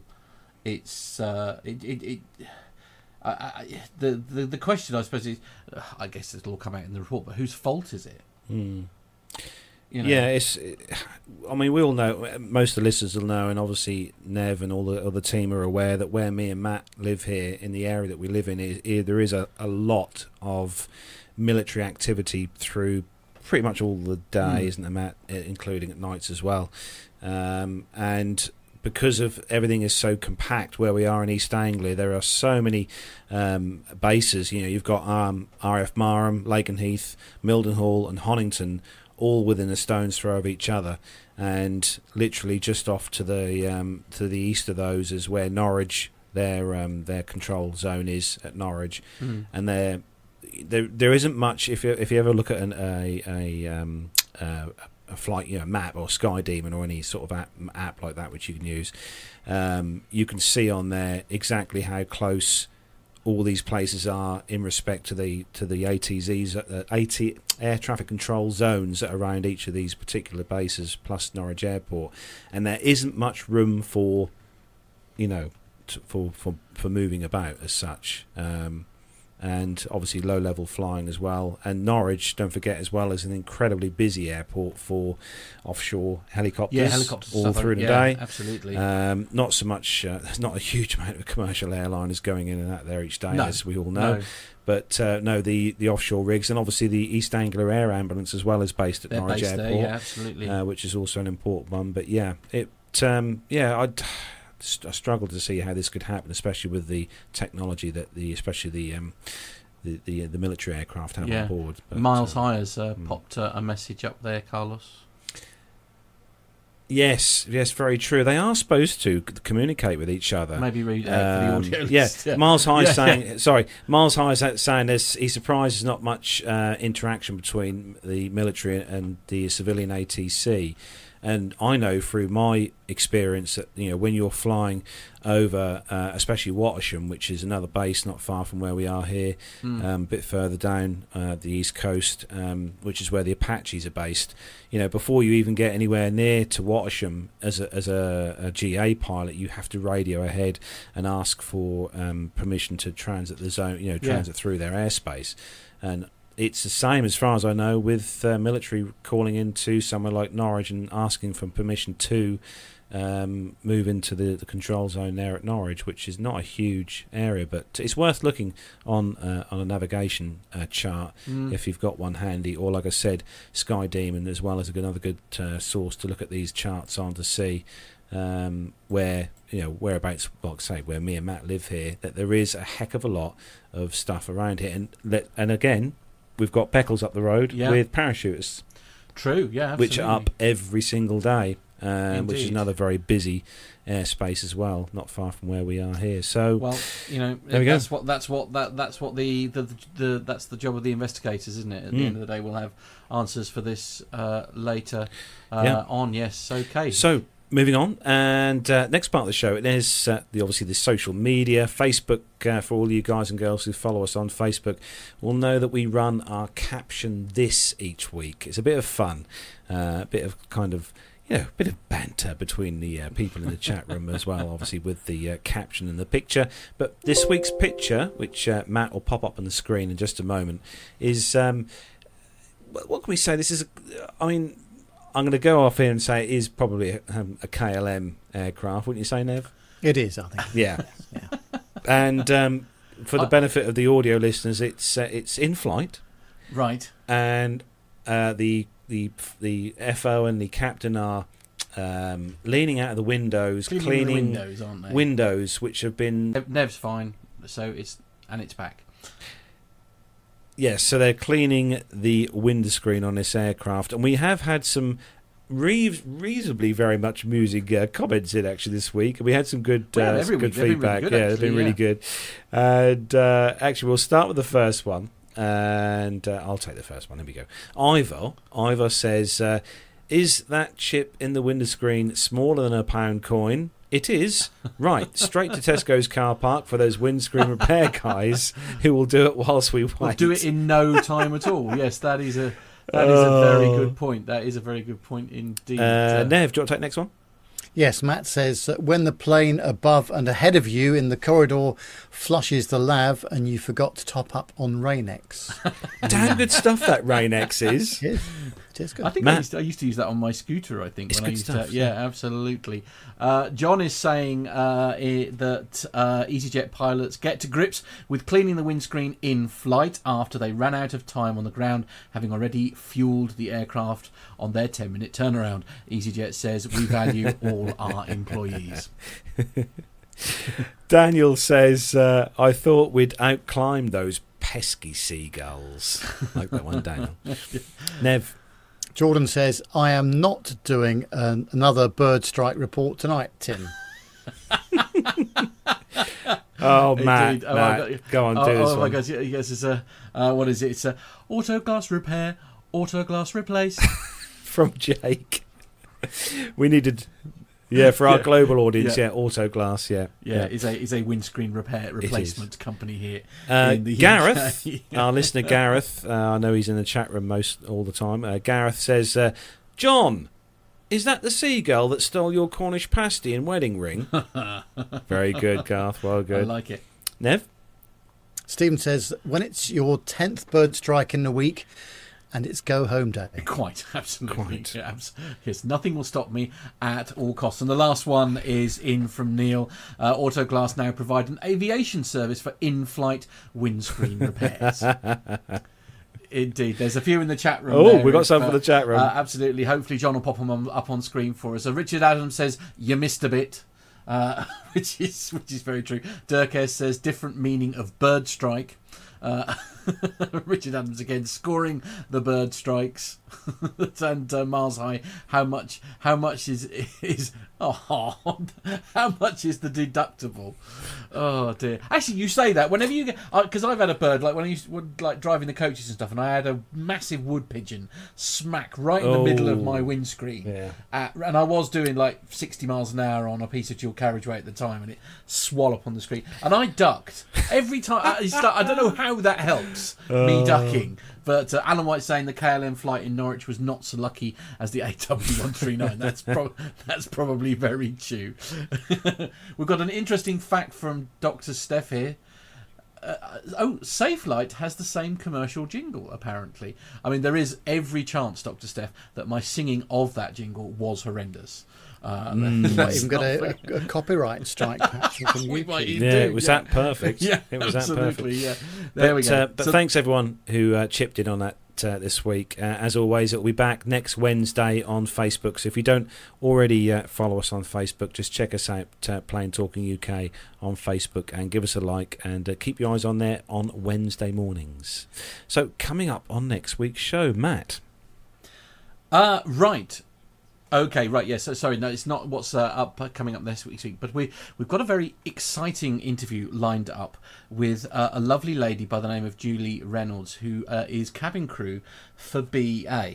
And we're going to be recording that interview hopefully in the coming weeks.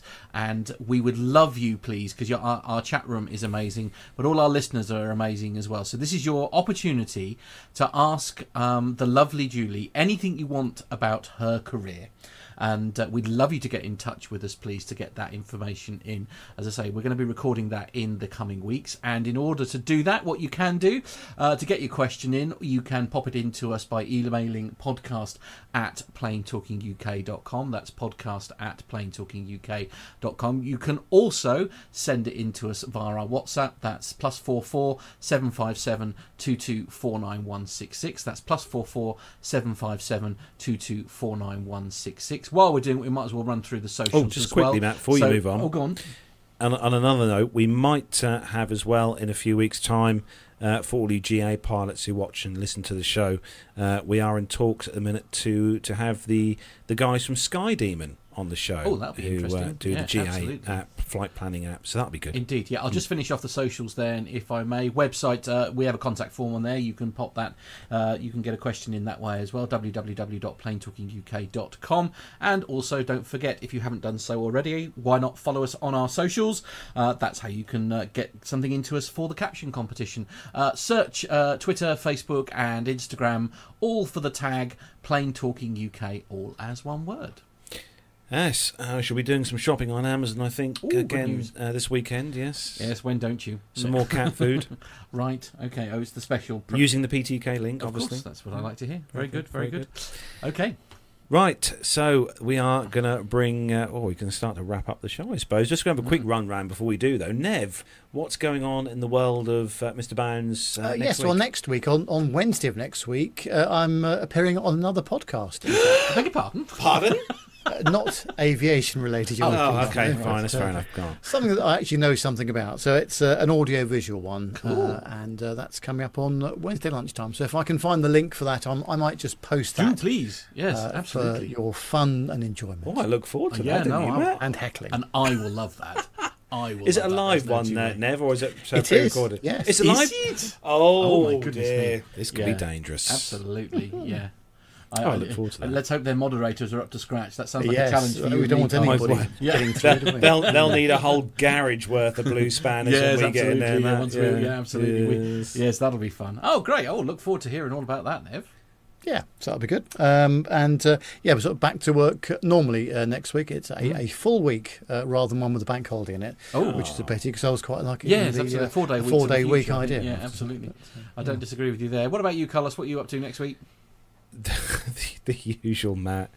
Drive. Oh, what, stuck on the A143? Stuck on the A143. For hours on end. Yes, okay. Welcome to the East Anglia. Although Yeah. I am very tempted after this week, because the weather's been so nice, apart from today, obviously, but the weather's been so nice in the UK this week, and obviously part of the job that I do is picking up certain items from just across the field from where I learned to fly at Okay, Beccles. right. And I am toying on the idea of just slinging the camera in the truck next Ooh, week. okay, Because right. while I'm there, I do have time to take a few pictures, and there's been a lot of activity there this week, actually. So, Yeah, it's busy old airfield now, isn't it? Yes, yeah. Actually, for any of our GA listeners who may have flown into Beccles in the last couple of years, if you try flying into Beccles now, You won't recognise you it. will not recognise the airfield Absolutely. because they have a fully tarmacked runway Yeah. and updated taxiways and a restaurant and a new radio exciting. room. Yeah, It's yeah, yeah. amazing. Yeah. Can't wait. Yeah, come Yeah, visit. come visit, Yeah, actually, yeah. come visit, definitely. That's the future. Matt, what are you doing next week? Apart from hosting a certain breakfast radio show all next week, Matt, what are you doing? Yeah, that's it really. I'm going to be getting up at 4:30 every day Oh, for the next 5 days to host the. That's not that early in the morning, is Of it? course it is. No, see, unlike when you did it on Sunday, Carlos, where you can just submit one list and rock up, and then magically everything's appeared in the playout system. Somebody has to basically you've got to put all the music in. There's no automated way of doing that, so you've got to pop all the music in. So what time is that then? Next So week? it's 6 till 9. 6 till 9. 6 till 9, Okay. Monday to Friday on Park Radio. I shall be listening. Yeah, indeed. Yes, absolutely. The lovely Chris Moyes is on holiday this week, and for some very bizarre reason, he's left me in charge of his baby. I don't blimey. really know why, but there we go. We'll have a go. That's all we can do, isn't it? We'll have a go. I look forward. Are you on this Sunday as well? I am on this Sunday. Oh, as well. Yeah, Sunday. absolutely. That's in the afternoon though, so I can sleep Yeah. before then. If Yeah. you haven't, I know it's just absolutely hideously shameless plug for Matt, but if you haven't already listened to Matt, check out his Sunday afternoon show on Park Radio over on Alexa or whatever device you use. My to listen interview to. this week is with the lovely Johnny Crickmore from Fen Farm Dairy. Oh, which where is they do the raw milk. Where they do the raw milk up the road. here. Brian So- Coleman sampled that Yeah, raw milk. He did, yeah, the shed, from the shed. Yeah, yeah. we talk about the shed Yeah. and all that kind of thing. So there we go. Anyway, enough shameless plugging. Enough shameless plugging. Time to go. That's it then. That's where we are going to bring episode number 370 to a close. Massive thanks to everyone in the YouTube chat room for joining us this evening and taking time out your Friday. We really do appreciate you all joining us each week. And a big thanks as well to John for all his pre-show production work behind the scenes this week as well. As always, legendary work. Awesome. Well done.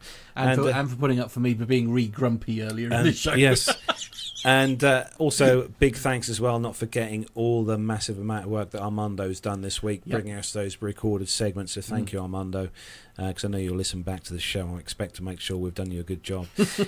Make sure we played them, I think. I know. Big thanks to Nev as well for being on the show again this week. Lovely to see you, Nev, as always. Pleasure. And Matt, it's been nice to be back in the studio again a second time. 2 weeks in I a know, row, it's isn't 2 weeks in a row. I'm getting used to it now. Getting used to being like around other humans. I now. know, It's I know. Yeah, exciting time. So from me and Matt here in the oh, my hands disappeared. From me and Matt here in the PTUK Master Don't Suite do that studio, from Nev in his glorious mansion over in Buckinghamshire, and from John, our producer, wherever in the world he is. Take care, everyone. Have a great weekend, and see you next Friday. Bye-bye.